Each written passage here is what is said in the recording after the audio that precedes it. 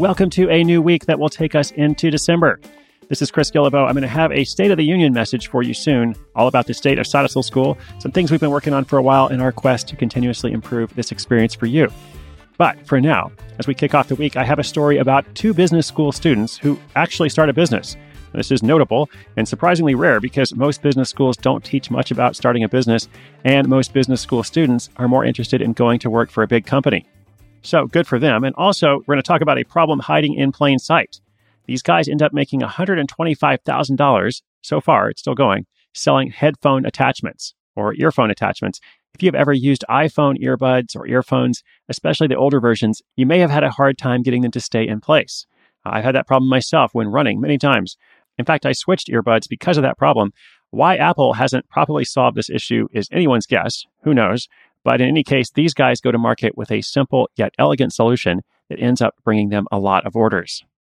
We're going to talk about how they got their idea, how they made it happen, how they got the money for it, all that good stuff, perhaps something that might help you along your journey or bring you an idea of your own. So here's a thank you to our sponsor. They allow the show to be free to you. Always appreciate them. And I'm going to tell you all about these business students who make a lot of money selling headphone attachments.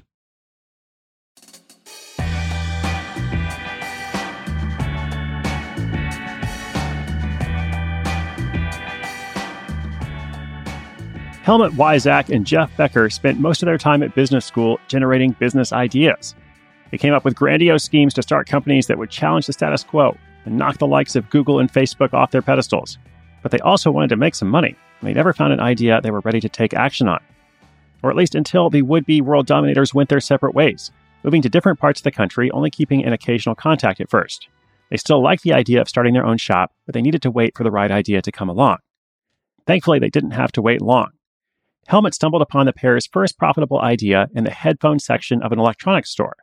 He noticed all these top-of-the-line headphones from Bose and Beats. They had a little piece of rubber to keep the in-ear versions sit much tighter than the ones every iPhone owner had. He tried them on, gave his head a few shakes, and found they worked pretty well. There was just one issue. They cost $300. Helmut thought there had to be a cheaper option, or at least there should be. The little piece of rubber can't have been too expensive to make. What if there was a clip-on version he could add to the free headphones everyone received with their iPhone? He called up Jeff, who loved the idea. They decided to do some testing to see if there was a market for it. The first step was to contact local engineers to see how expensive the molds would be and whether it was even possible to make the product. They used these conversations to get an insight into product creation and understand the different aspects like creating the molds, ordering samples, and what materials to use. Once they had the confidence they could actually create the product, they moved to searching on Alibaba, where they contacted every silicone manufacturer they could find. They used the chat function on the website to start lots of conversations and see what people responded with. This helped them to find an average market price and understand who was trying to fleece them. They found a few manufacturers they were comfortable with and put them on hold to see first if there was market demand. To trial the idea, Helmut and Jeff created an Indiegogo campaign. They used a designer from Upwork to help generate some basic concept art showing the product in their ear. They also gave their idea a name, Earhooks, with an X. To generate interest, they assembled a street team of their family and friends. They printed some cheap t-shirts and business cards and went around asking anybody wearing headphones if they would be interested in this kind of product. If they were, they directed them to the Indiegogo campaign where they could pre-order a pair. Over the course of 30 days, Earhooks raised $9,751 from 400 backers in 32 different countries. Helmut and Jeff couldn't believe there was such demand for the product. But they weren't complaining. They felt like they finally had a real business venture on their hands. They used that Indiegogo money as their entire startup costs, without taking a profit. They invested it all into buying samples, building a website, and ordering their initial product run. They say that one of the most expensive and time-intensive parts of the process was getting the initial sample to fit in a human ear. They hired that same Upwork designer to create the design for the mold and sent it to their manufacturer for a $200 sample. But once they received it, they found it was far too big for a human ear. It took a few weeks and a couple $100 more to get it right. Eventually they did, and they placed their first large order. Earhooks' pricing was based around their backers' comments on Indiegogo. They found that people commonly wanted to pay around $10 for them, so they settled on that. The silicone products were cheap to make while still being high quality, which left enough margin for the business to have a profit. When they launched online, sales were slow at first. That profit margin was high percentage-wise, but not dollar-wise, so they couldn't afford to invest in advertising. Instead, they put their time and effort into blogging and online videos. This helped them get whatever traffic they could. The most surprising aspect of Earhooks, they found, was people's visceral and emotional reaction to them. Consumers had struggled with their headphones falling out for years and couldn't believe they finally had an affordable solution to the problem. They also couldn't believe that these weren't included with the purchase of an iPhone, but that's another story. This meant that their product reviews were always positive, and they generated a lot of referrals, which, despite their slow start, led to a snowball effect on sales over time. The biggest turning point was adding the product to Amazon. Although they were worried that platform might eat into the profits on their website, they quickly found a brand new audience and profits soared. To get attention on Amazon, Helmut recommends you focus as much time as possible on the basics. Get your images and product descriptions right, and when you do, you'll be in the top 10% of sellers by default. From there, it's just a case of tweaking, improving, and testing. Earhooks currently generates around $125,000 a year in sales. They've been able to ensure a lot of this is profit by always keeping fulfillment in-house. For the first few years, they did this themselves from boxes in the spare bedroom until demand grew enough to where they had to hire a small team to run fulfillment from a warehouse space. The business now runs itself now, at least more or less. They don't need to spend much time on it. Despite starting as a full-time hustle, this allowed them to transition Earhooks into a side hustle and both work on different projects.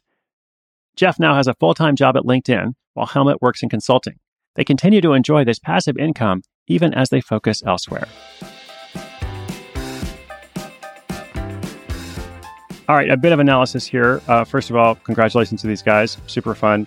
I need this product myself. I actually went and just added it to my little wish list on Amazon. So I will make that purchase and see how it goes for myself. Now, a product-based business does not need to be expensive to start. I mean, here they had a $10,000 crowdfunding campaign. They used all that money toward their business, but they probably could have even spent less. So $10,000 at the high end to have a product that is now selling six figures every year. And remember, they kind of tested each step along the way. So they weren't making a big commitment. They weren't spending $10,000 from their savings.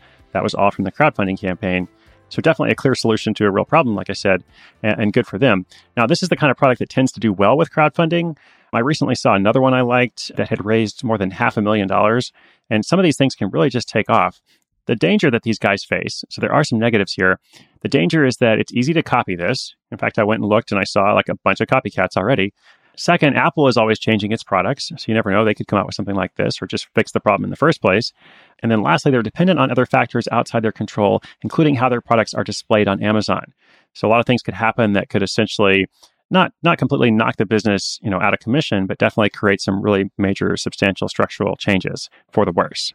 Probably the best thing they could do is branch out and create another product based on what they've learned through this experience. So I took a look at their website. It looks like they're already thinking about that. They're already working in that direction. They're marketing the Earhooks toward people who have AirPods now.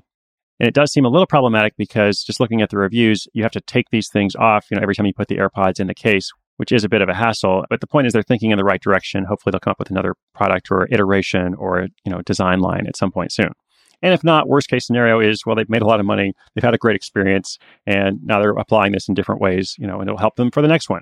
So well done. Like I said, I'm going to check it out for myself. And I hope you, the listener, enjoyed this episode. Hope you learned something from it. There's always something to learn, always something to apply, even if you don't want to have a physical product business. In fact, you might listen to an episode and say, actually, I having listened to that episode, now I know what I don't want to do. Because that sounds like a lot of work. That sounds like something that is apart from my skill set. And maybe I could do something better. But in evaluating comparative ideas, you'll get an understanding of what you're going to be best at and what you're going to be the most successful at. And of course, that's what you should do. So I hope your week is starting well wherever you are. Inspiration is good, but inspiration with action is better. We're going to link all this stuff up as well as everything that I mentioned. I mentioned things like Upwork, where they found their designer. I mentioned Alibaba, where they found their manufacturer. All that kind of stuff will be at sidehustleschool.com/695. That is episode 695, our free show notes page, which we have for every single episode so far, and many more to come. Thank you so much for listening. I'll be back tomorrow. My name is Chris Guillebeau. This is Side Hustle School.